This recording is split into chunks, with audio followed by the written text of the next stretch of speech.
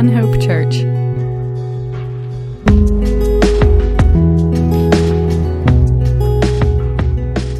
This morning we're continuing our series on forgotten heroes in the Scripture, and we're going to tackle a little bit of a difficult character today. But we've seen some great characters, and some of the themes that we see throughout are faith and courage, loyalty, dedication, commitment, overcoming circumstances. We just see so many beautiful things, whether it's in the Hebrew slave girl that helps out Naaman, who his people had captured her, or it's Jonathan giving up his position and his future possibilities in pursuit of what's best for God in God's view and what's best for Israel as a whole. We've just seen some great characters. This morning we're going to go to the book of Judges, and we're going to look at the 9th judge in the book of Judges named Jephthah in Judges chapter 11. And so he's somewhat controversial because I think we oftentimes misunderstand the story and what Jephthah actually did, and so we come to some not great conclusions about him. But we'll talk through that this morning. But let's just go ahead and read the first 11 verses, and then we'll go to the Lord in prayer again and ask Him to teach us from His Word. So Judges chapter 11, verse 1 says, "Now Jephthah the Gileadite was a valiant warrior, but he was the son of a harlot. And Gilead was the father of Jephthah. And Gilead's wife bore him sons, and when his wife's sons grew up, they drove Jephthah out and said to him, 'You shall not have an inheritance in our father's house, for you are the son of another woman.' So Jephthah fled from his brothers and lived in the land of Tob. And worthless fellows gathered themselves about Jephthah, and they went out with him.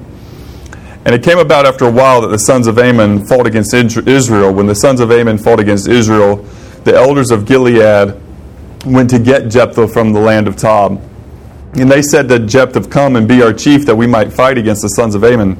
And Jephthah said to the elders of Gilead, 'Did you not hate me and drive me from my father's house? So why have you come to me now that you are in trouble? When you are in trouble?'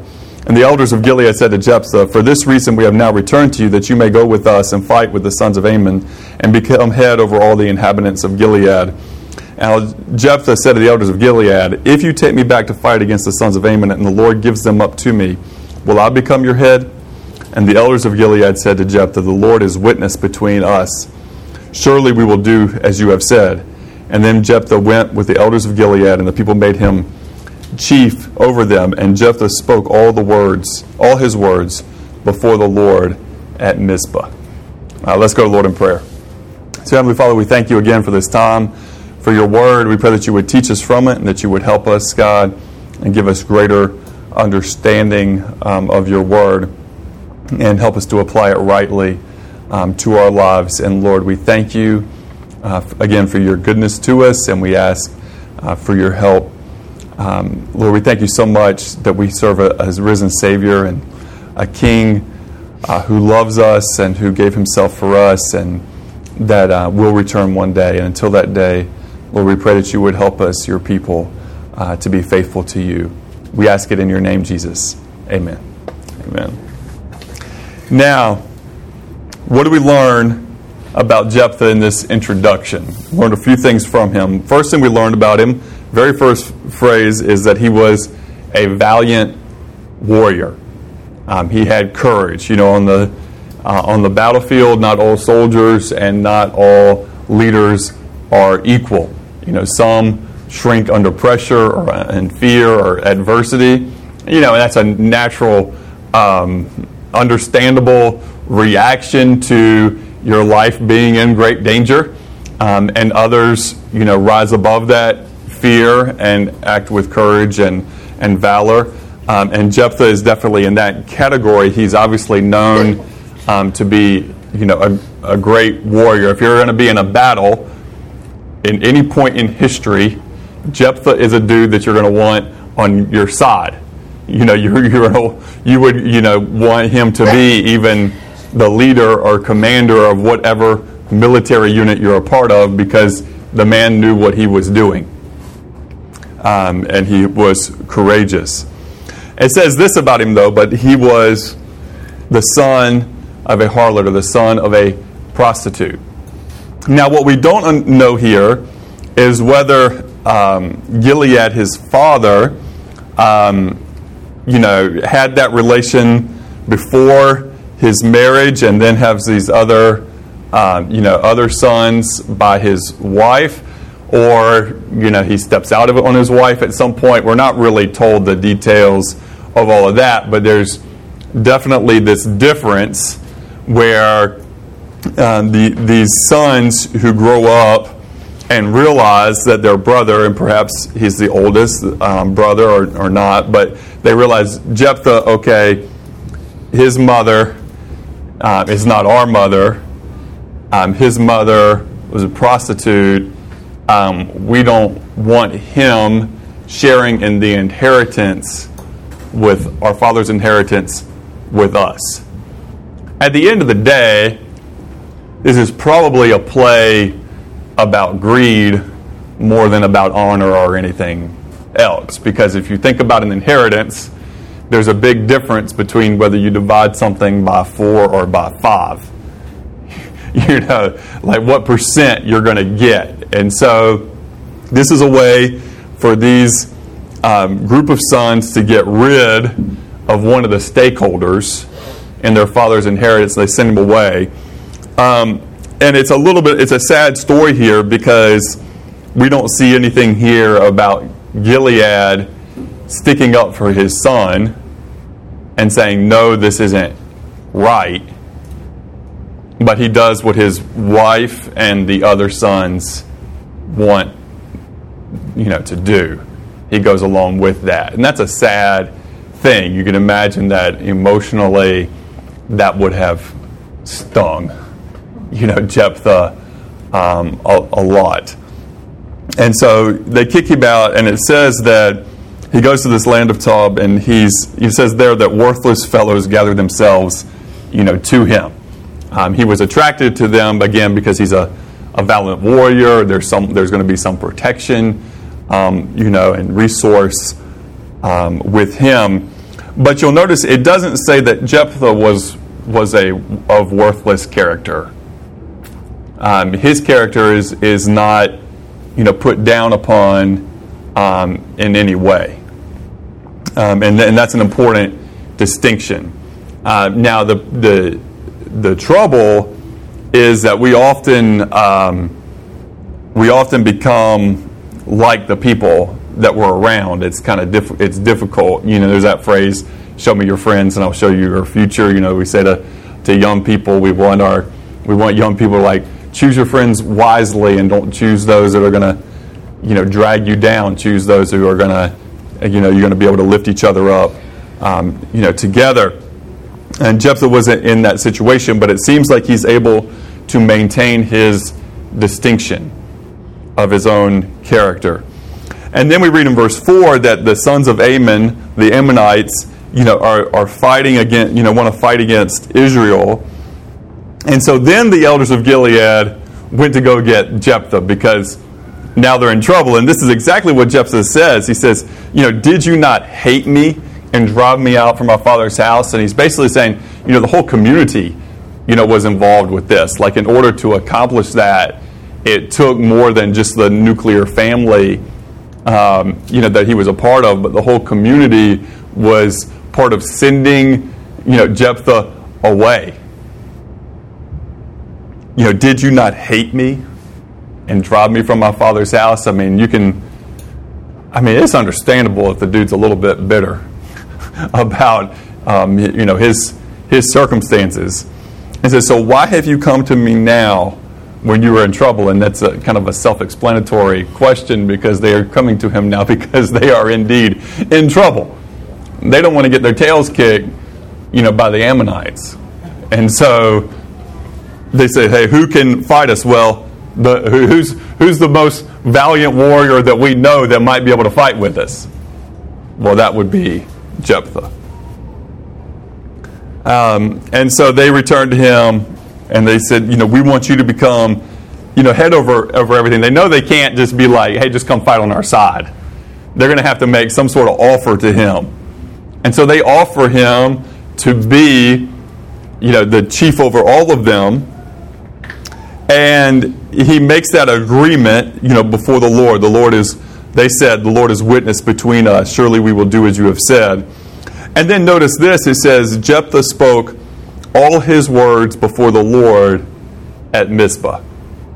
That he spoke his words before the Lord. And so again, we have an indicator that Jephthah, is making his statements, his promises in front of the Lord. And that's the first clue that we get about some knowledge, some relationship between Jephthah and God. But that's not the only one we're going to get. So let's continue with this. In verse 12, it says, Now Jephthah sent messenger to the king of the sons of Ammon, saying, What is between you and me, that you have come to me to fight against my land? Then the king of the sons of Ammon said to the messenger of Jephthah, Because Israel took away my land when they came up from Egypt, from the from the Jabbok and the Jordan, therefore return them peaceably now. But Jephthah sent messengers again to the king of the sons of Ammon, and they said to him, Thus says Jephthah, Israel did not take away the land of Moab, nor the land of the sons of Ammon. For when they came up from Egypt, and Israel went through the wilderness of the Red Sea and came to Kadesh, then Israel sent messengers to the king of Edom, saying, Please let us pass through your land. But the king of Edom would not listen. And they also sent to the king of Moab, but he would not consent. So Israel remained at Kadesh. Then they went through the wilderness and around the land of Edom and the land of Moab, and came to the east side of the land of Moab, and they camped beyond the Arnon, but they did not enter the territory of Moab. For the Arnon was the border of Moab. And Israel sent messengers to Sihon, king of the Amorites, the king of Heshbon, and Israel said to him, Please let us pass through your land to our place. But Sihon did not trust Israel to pass through his territory. So Sihon gathered all his people and came to Jahaz and fought with Israel. The Lord, the God of Israel, gave Sihon and all his people into the hand of Israel, and they defeated them. So Israel possessed all the land of the Amorites, the inhabitants of that country. So they possessed all the territory of the Amorites from the Arnon as far as the Jabbok, and from the wilderness as far as the Jordan. Since now the Lord, the God of Israel, drove out the Amorites from before his people Israel, are you then to possess it? Do you not possess what Chemosh your God gives you to possess? So whatever the Lord God has driven us out before us, we will possess it. Now are you any better than Balak, the son of Zippor, king of Moab? Did he ever strive with Israel, or did he ever fight against them? While Israel lived in Heshbon and its villages, and in Arar and its villages, and in all the cities that are on the backs of the Arnon, 300 years. Why did you not recover them within that time? I therefore have not sinned against you, but you are doing me wrong by making war against me. May the Lord, the judge today between the sons of Israel and the sons of Ammon. But the king of the sons of Ammon disregarded the message which Jephthah sent him. So, you see that conflict in that argument. He's saying, look, we tried to pass through peaceably here. We tried to pass through peaceably there. We tried to pass through peaceably through the land that is in debate. And you wouldn't let us pass through. They fought against us. And in that fight, your side lost. And so we took that land. But, we won that fair and square, in a fight. And it's a land that we wouldn't have, necessarily taken. We just, because we were going to pass through without conflict. But there's a price to pay when you fought against us without cause and you lost that land. And then you've had 300 years since then, and now you're going to come back, for it? Like, I don't think so. And that's, that's the message, and it's a reasonable message. And it does show here too that, Jephthah, even though he was a great warrior, going to war wasn't his first option. He wasn't like, hey, I just love to fight. So I'm just going to, any excuse to fight, I'm going to fight. That wasn't his perspective. He fought, as, this is the last resort. We're going to try peace first. Peace doesn't work. Now we're going to defend ourselves. Because the Ammonites here are clearly the aggressors. And so they have an opportunity to back off. Now the Ammonites, of course, would go without a fight too if Israel would just give them the land. But that's not going to happen. And they had, even in the Old Testament, previous books, in the books of the law, it talks about that battle and then that land being given to the tribe of Gad. So that was like done at that point. Sometimes when people lose something, they've lost it. It's over. You can't go back and claim rights to it again when especially the Ammonites were the ones to put it in jeopardy in the first place. They put their own land in jeopardy when they wouldn't let the Israelites pass through and tried to kill them all. Well, they lost some of their land when they didn't succeed in killing them. That's just how it goes. So now we're going to go to battle. And so this is the part that we need to talk about here in verse 29. Verse 29 through 31 are important for the rest of our lesson. And it says, "Now the Spirit of the Lord came upon Jephthah, so that he passed through Gilead and Manasseh, and then he passed through Mizpah of Gilead, and from Mizpah of Gilead he went on to the sons of Ammon. And Jephthah made a vow to the Lord and said, if you will indeed give the sons of Ammon into my hand, then it shall be that whatever comes out of the doors of my house to meet me when I return in peace from the sons of Ammon, it shall be the Lord's, and I will burn it up. I will offer it up as a burnt offering." Now, this seems like a very strange vow. So let's talk about the vow first. It seems like a strange vow, but we need to notice a couple of things about it. First of all, in verse 29, it says the Spirit of the Lord came upon Jephthah. So now the Spirit of God is working like in him and through him, and as he goes. And then he makes a vow to the Lord as he's in the Spirit of the Lord. That's kind of critical to this. Now, this vow, though, it seems like a pretty strange vow to make, because he says, whatever comes out of the door of my house to meet me. Now, that very well could be a person, right? I mean, what walks through a door of a house? Well, people walk through doors of houses. Now, in the culture there as well, they would often have, at least attached to the house or as part of the house, place to keep the animals, at night. In a lot of cultures, it's not uncommon to see, a chicken come out of a house. Like we go to, Mexico, it's very, very normal that some bird comes walking out of someone's home. It wouldn't be too abnormal to have a sheep or a goat or something walk out of someone's home. So that's there. But the fact that it could be a person, well, what does he say here? He says, it shall be the Lord's. Okay, whatever comes out of my house, I'm going to give to the Lord. And then it says, and I will. Most of the translators say, I will offer it up as a burnt offering. There's a little, debate there. Obviously, my dad's better on the Hebrew than I am because I'm zero on the Hebrew. But you got and or, so it could read, it shall be the Lord's, or I will give it up as a burnt offering. The burnt offering is automatically, for the Lord. But even if you don't have that, the key thing is it shall be the Lord's is the real emphasis there. It's not obligating himself necessarily to human sacrifice. So let's just keep that in mind, as we continue with it. And so he makes that vow again in his relationship with God. And vows at this time like this were pretty common. Now we'll talk about vows for us, today. But in this context, we see vows, all over the Old Testament of pretty significant nature.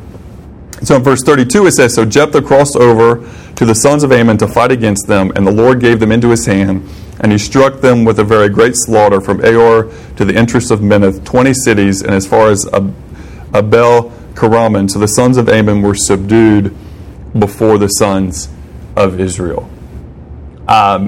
Again, twice in their history, they picked a fight with the wrong people and lost. So they lost before, and now they've lost more. Again, so God, honored Jephthah, and He honored, his vow.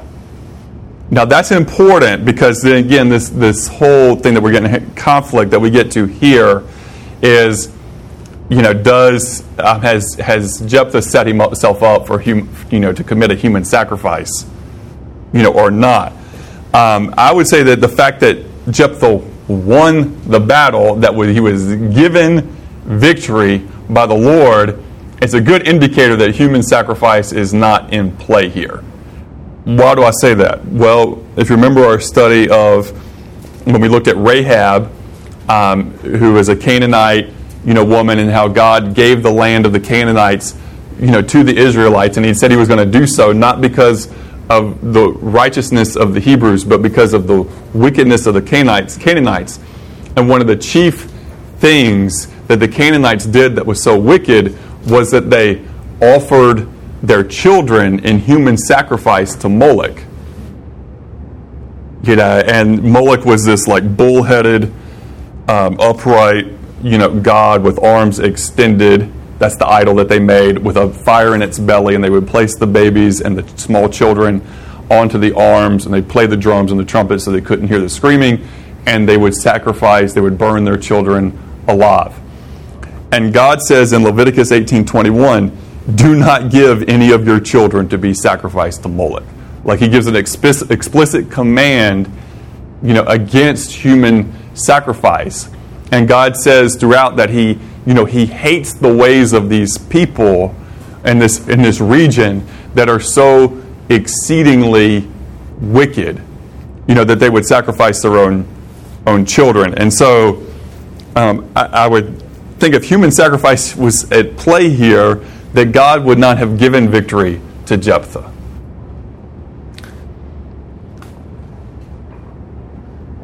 I think He would rather Israel lose a battle than for His name to be defiled in such a way. So in verse 34 we read this.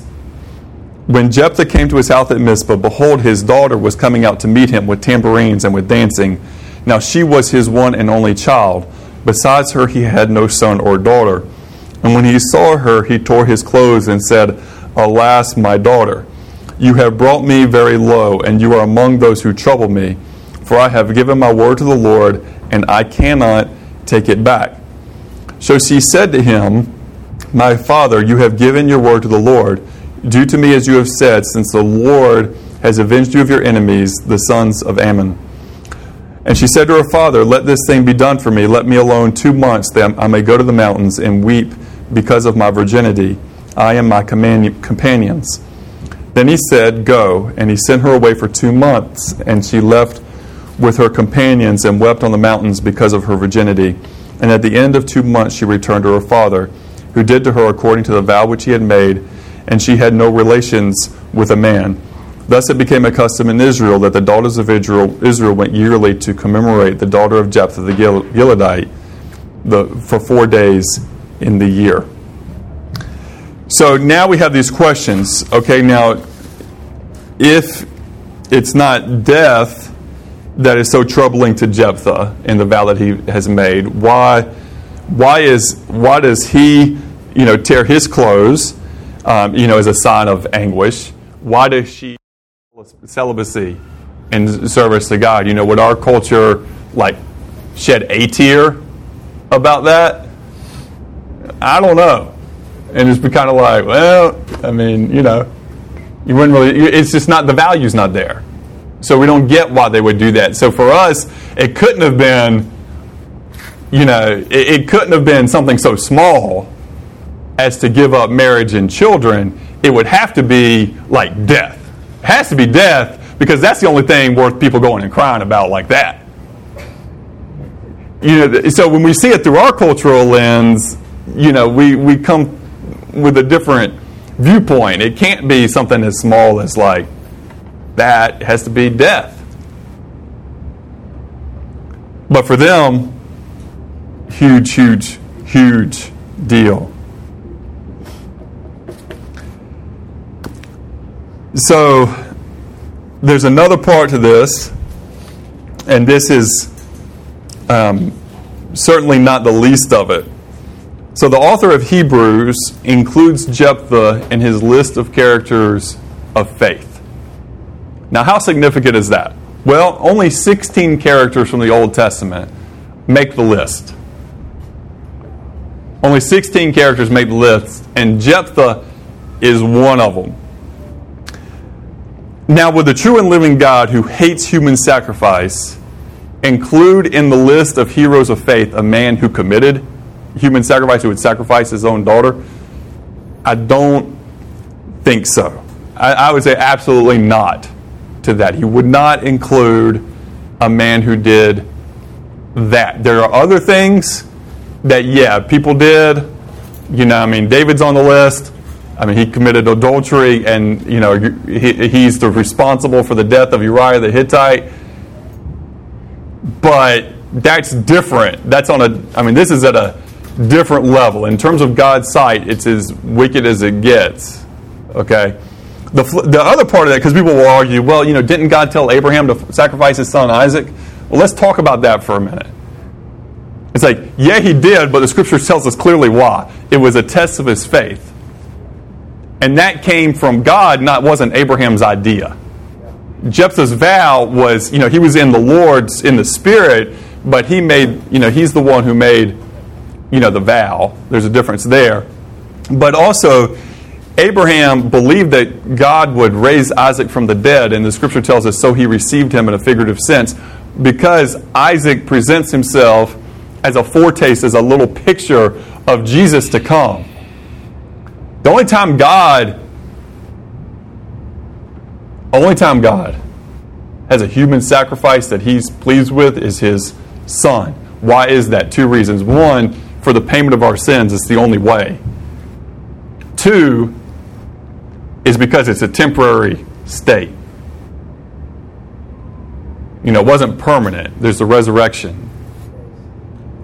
And so if Jephthah was actually going through with a human sacrifice, I feel confident knowing that we serve the same God of Abraham, Isaac, and Jacob. That Jephthah was serving the same God of Abraham, Isaac, and Jacob, that God would have stopped him and provided, a ram in the thicket, just like he did for Abraham.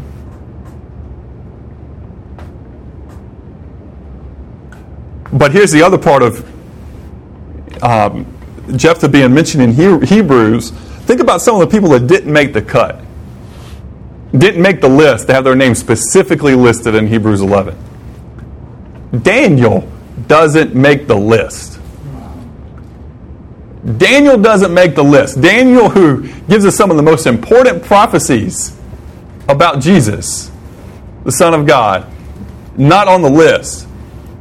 Daniel, who through great faith, goes into the lion's den because he wouldn't cease to pray. And there's more about Daniel. Daniel's not on this list. Now, objectively, comparatively, when we put Daniel and Jephthah on the scales and say who's the greater hero, Daniel's got that. Daniel wins that contest like hands down every time. Looking at the Old Testament record, it's not close that how much more significant Daniel is than Jephthah. Jephthah is kind of a small character compared to pretty much everybody else on that list in Hebrews chapter 11. He's a pretty small character. You have this chapter and a bit of the next chapter of Judges chapter 12, and that's pretty much it. Now let's look at who else is on this list real quick in Hebrews chapter 11. Let's look at who else is on this list. Abel. Abel's on this list. His sacrifice, was huge. That he was coming to God rightly, offering a lamb. His brother Cain, it's the first, murder, but Abel still speaks to us. So Abel is on this list. Enoch walked with God and then was no more. He's one of just a couple who didn't die a natural death, but God took him to be in His presence without experiencing a natural death. Enoch. Noah. Do I need to say anything? Abraham. Do I need to say anything? Isaac and Jacob are just mentioned like in passing. Sarah herself. So Abraham, Isaac, Jacob, Joseph, Moses,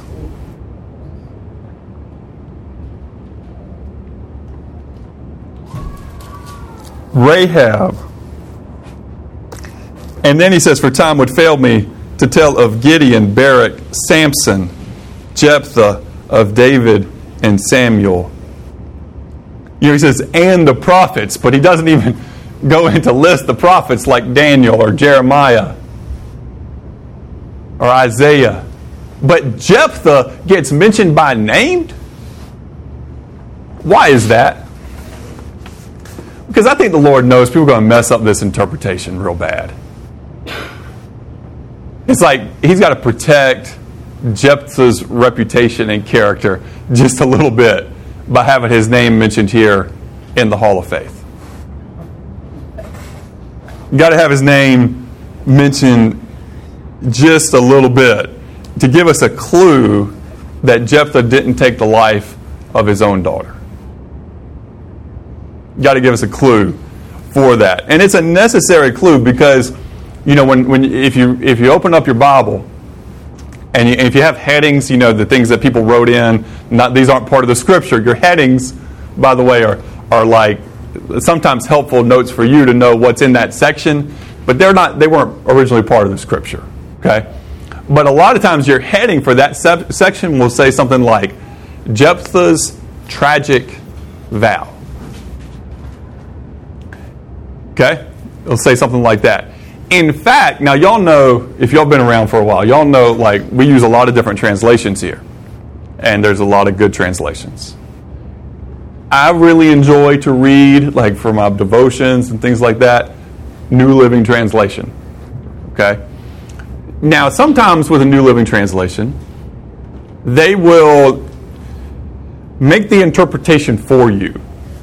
And instead of just giving you like what the Scripture says, like word for word, they kind of make the translation, like make the interpretation for you in their translation.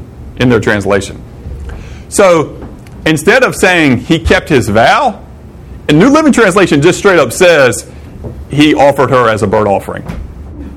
It just says it. Like it removes all question and just says he offered her up as a burnt offering. I have a problem with that. Because your translation of the Scripture, while helpful, while it needs to try to be helpful for your ability to comprehend, understand what's being said, it shouldn't make interpretations. It shouldn't insert its opinion into and make your theology for you. No, it needs to give what God said, and then we do the work after that. Right? So that's, again, one of those places that when you're using, something that's not a word for word, if you're using something that takes a little bit of, what's the word I'm looking for? I would almost call it too much freedom in how it's doing things. You got to be careful that you don't use that to understand something like this or to make a point of theology. Okay, you need to use something that's a little more robust in terms of its that it's just giving you what God said as best we can do, into the English language or whatever language is and that you're reading from. Okay, so that's a place. Like, there's a lot of places where, again, the New Living Translation, I'm not down on it. There's a lot of places where it's extremely, helpful and can actually give some clarity. There, they just destroyed the passage. They destroyed the passage because they took what they thought happened. They took what at best is for preaching and made it the Scripture. You understand the difference in what I'm saying there? They took, in the best case, what someone thought was, I could teach it this way. And could honestly think that they were correct. I mean, obviously they're not putting what they think is wrong. They put what they think happened, based on their views. But you don't do that when you're putting down the Scripture for people to read and to interpret. That's not the job of the translator. Translator's job isn't to interpret. And so that's an issue there. But even in your other translations, the general, I don't know if it's a general, but a lot of people just assume that Jephthah followed through on the burnt offering side with his daughter. But I think we've shown today that there's plenty of evidence to take a different viewpoint on that. And I believe that from the whole of the Scripture, that viewpoint is more consistent with the Scripture that we had. People will argue and say, well, this is just another. There are situations where you can say that. But that's still clear communication. And sometimes clear communication is just like, no. Either I can't do that, or I don't want to do that, or I'm just not going to do that. But that's better than, leaving the other person thinking, well, maybe. Well, maybe. But we need to be, serious, because throughout the Scriptures, whenever people have told God, I'm going to do X, that means business. That is serious, and we need to be, careful when we make our vows, how we make our vows. I mean, in the sense of, let me just take away the word vow for a second and make it simpler. But your promises. If you say, God, I will do whatever you want me to with this life you've given to me. I mean, God's going to hold you to that. So, don't say it unless you really mean it, unless you're serious about it. If you said, anything, God, I'm going to go to this place and and share the gospel. Well, don't say it and then not do it. Or, Lord, I'm going to give this gift. Don't say it and then not do it. Better to have do it or not do it and then say or whatever. I mean, in the moment, as you're doing it, say, I'm giving you this gift. But don't be like, hey, I'm going to do and then not do. And that's a lesson for all of us. That's a lesson for myself. That's a lesson for every one of us in this room, that God expects His people to be people who commit their word. Now, we have grace. We all fail. We all stumble. We all have good intent. At times have had good intentions to do something noble or good or whatever, and for one reason or another have fallen on our face. Well, what do you do in that situation? Well, stay on your face until you've asked God, Lord, forgive me. Because my intention in my heart was to do that, but I failed. And admit it. And, the Scripture says, if we confess our sins, He's faithful and just to forgive us our sins and to cleanse us from all unrighteousness. So, when we do fail on that, we admit it. Don't try to hide it. So may the Lord help us in all of that. The one interesting thing, though, Jephthah's vow that he made, another reason I think we can say it wasn't, it obviously had very significant repercussions for him and for his daughter. But, he didn't make that vow under duress. It said he made that vow, he was, right before that you read, he was in the Spirit.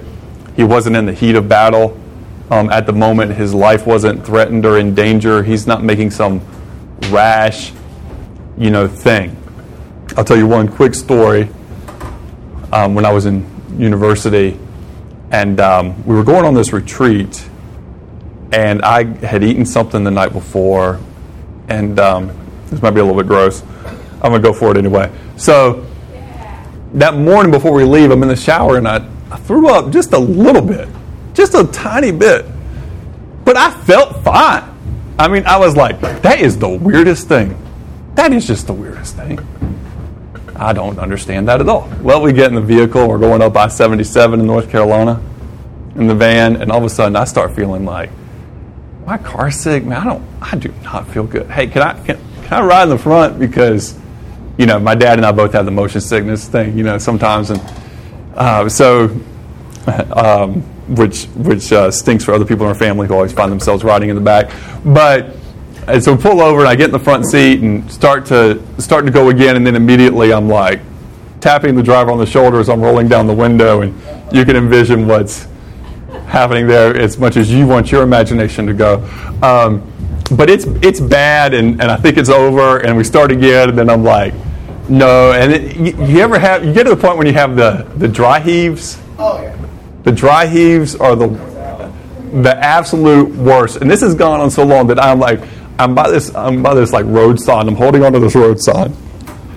And I'm like, Lord, right now, I'll do anything you want me to do with my life. Or you could just take my life. That would be totally fine with me right now. I know. It can stop. Either way. That's part of being a guy when you're sick too. I mean, that's just a thing. Women are like, really? But I'm like, in my life, or I'll go anywhere, I'll do anything. I'll do anything. That is an example of a rash vow, a rash promise in a moment of distress. Don't do that. Don't do that. Make sure you're in your right mind and things are clear with what you're saying to the Lord. I'm going to do X, Y, or Z, and then follow through with it. All right, let's pray. Heavenly Father, thank you for your goodness to us, God, for your love for us. Thank you for all we can learn from Jephthah, Lord. Help us to remember that promises that we make to you do affect other people, and to consider that well. We thank you, though, for his courage and his faith, and we thank you for his daughter, for her courage and her faith. Lord, she really is a forgotten hero in it. But we thank you that her people remembered her sacrifice, her commitment to you, and giving up the normal trajectory of her life for your honor.